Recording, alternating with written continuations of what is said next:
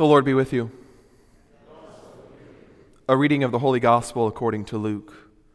Glory to you, O Lord. Jesus said to his disciples, "To you who hear, I say, love your enemies, do good to those who hate you, bless those who curse you, pray for those who mistreat you.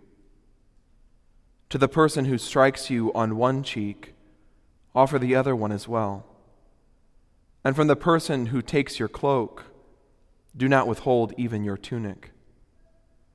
Give to everyone who asks of you, and for the one who takes what is yours, do not demand it back. Do to others as you would have them do to you. For if you love those who love you, what credit is that to you? Even sinners love those who love them. And if you do good to those who do good to you, what credit is that to you? Even sinners do the same. If you lend money to those from whom you expect repayment, what credit is that to you? Even sinners lend to sinners and get back the same amount. But rather, love your enemies and do good to them, and lend, expecting nothing back. Then your reward will be great, and you will be children of the Most High. For he himself is kind to the ungrateful and the wicked. Be merciful, just as your Father is merciful. Stop judging, and you will not be judged. Stop condemning, and you will not be condemned. Forgive, and you will be forgiven. Give, and gifts will be given to you. A good measure, packed together, shaken down and overflowing, will be poured into your lap. For the measure with which you measure will in return be measured out to you." The Gospel of the Lord. In the holy name of Jesus, Amen.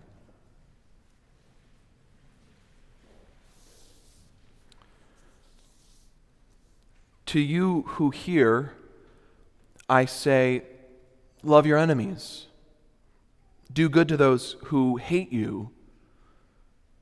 Bless those who curse you. Pray for those who mistreat you. This text has consumed a lot of my brain space over the last couple of weeks. In particular, I've been trying to tease out why so many of us, myself included, recoil from these imperatives that Jesus lays before us tonight. After studying some commentaries and listening to a few sermons and reading a handful of articles, I still felt a little lost. Now, I should say they all gave some good answers. Some said these words make us cringe because we're fearful of conceding any ground to an enemy, to an opponent. We naturally want to be in control of everything. Others emphasize that we recoil from these words out of a fear of correlating love with acceptance of bad behavior. We are frightened of mixing what is ethical with that which is unethical. Still others accentuated the rejection of these commands out of a yearning for justice determined solely by the individual that was wronged. And while all these answers are good and very much true for people, it doesn't seem to me that they get to the core of why we shudder at these words.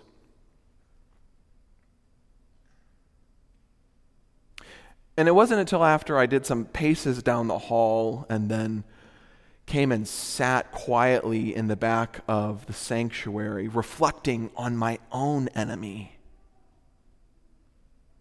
that the Lord began to reveal to me the core of discomfort with this portion of Jesus' Sermon on the Plain.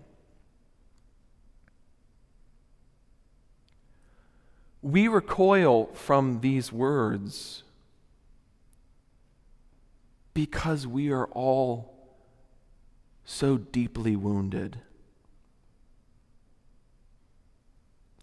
And every time we bump up against these commands of Jesus, it feels like our wounds are being reopened and we are experiencing the hell our enemies put us through all over again. I found myself asking the Lord these questions. How can I love the one who is vehemently opposed to me? How can I do good to someone who has done nothing but harm to me?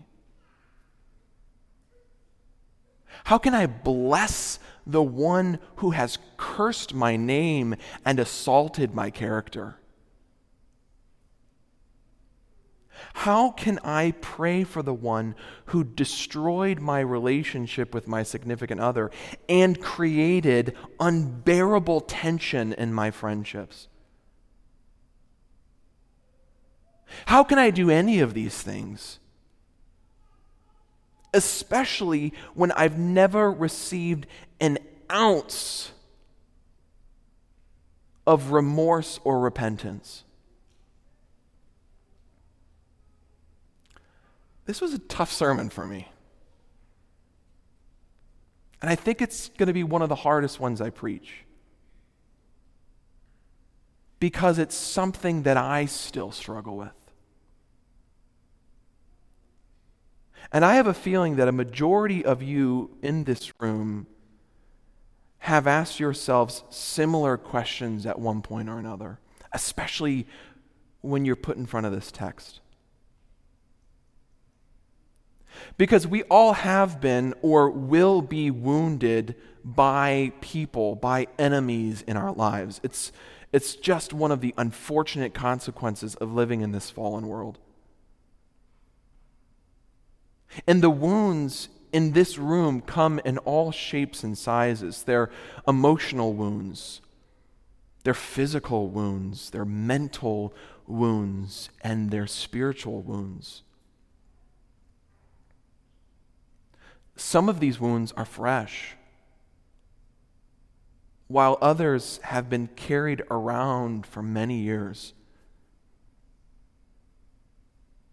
And these wounds make us feel defenseless, alone, and unloved as we attempt to toil after healing and after retribution. After I was wounded by my enemy, my selfish, sinful flesh wanted to join in with Abishai in our Old Testament text today and say, "Let me nail him to the ground with one thrust of the spear. I will not need a second thrust." I wanted and still want vengeance against my enemy. We all want vengeance against our enemies. But if everyone got the vengeance and justice that they desired, that you all singularly deemed appropriate, the end result would be that everyone would be dead. Spears thrust all over the place.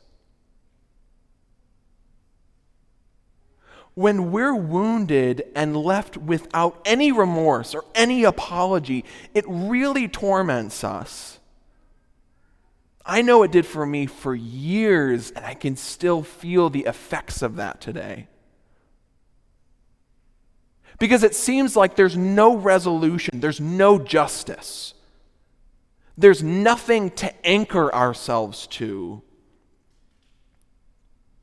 And Jesus' command to be merciful, to love, to do good, to bless, and to pray for the one who wounded us seems like an impossible task to take on, to do on our own. The truth is, it is an impossible task to take on our own. Unless we see that the Sermon on the Plain is not about us first and foremost, but about our dear Lord.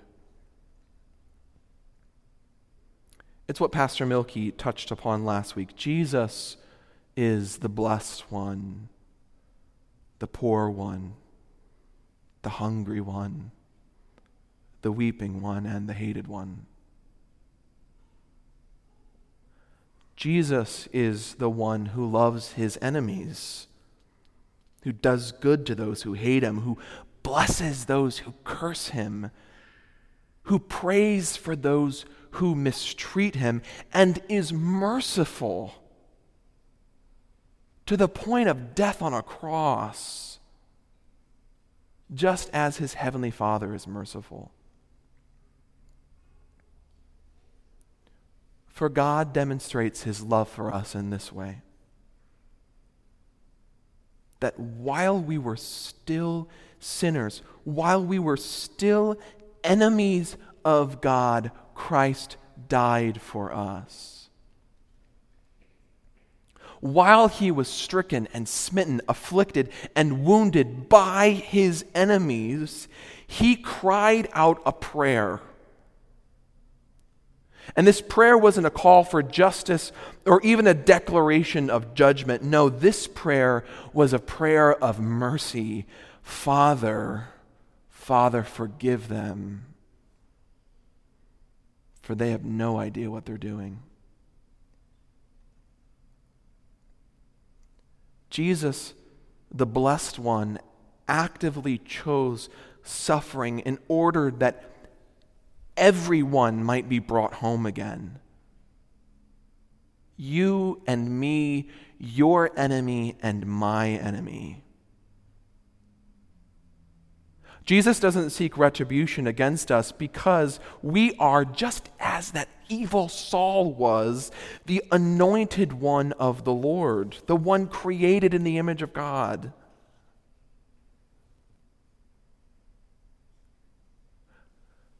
When Jesus lays out these imperatives in his Sermon on the Plain, he isn't instituting a new law. No, it's something much greater, something that's freeing, something that slowly but surely releases us from our torment.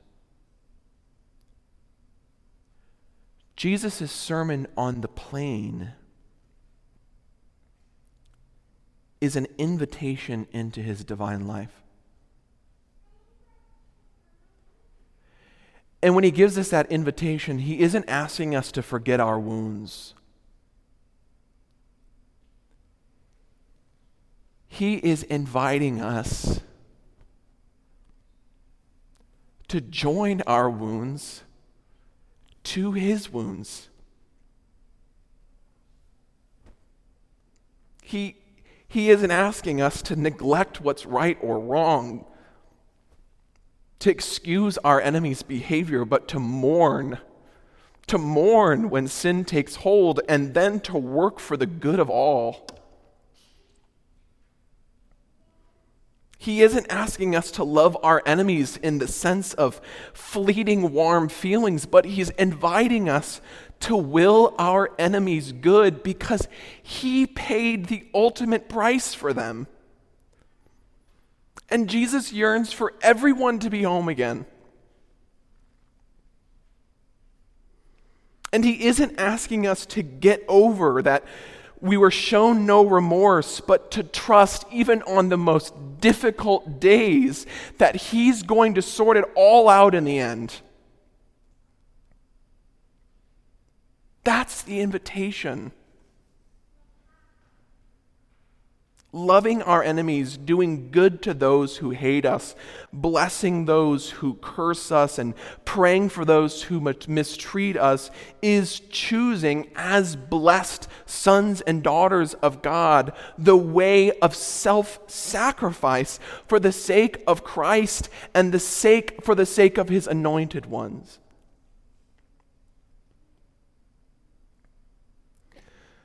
The 20th century theologian Dietrich Bonhoeffer, which Pastor Milky mentioned this week, says something about this self-sacrifice.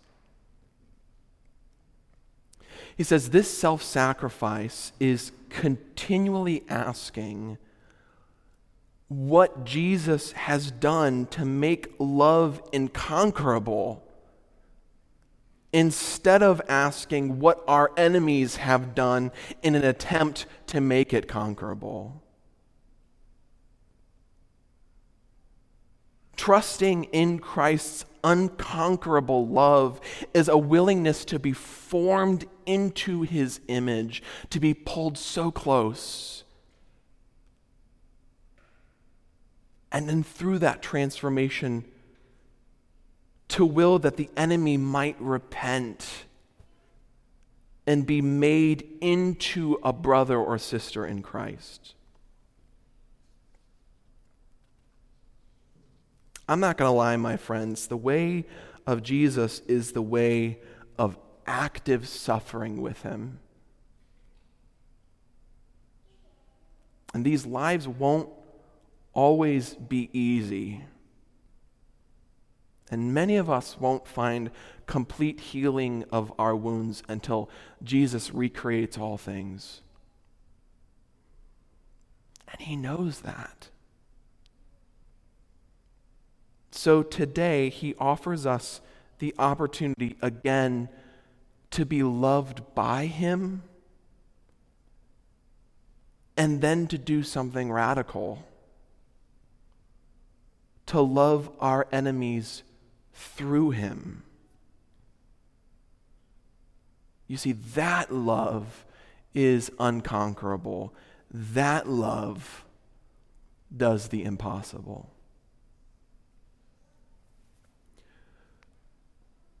Lord, You are merciful to us. In Your kindness, make us merciful too. In the holy name of Jesus. Amen.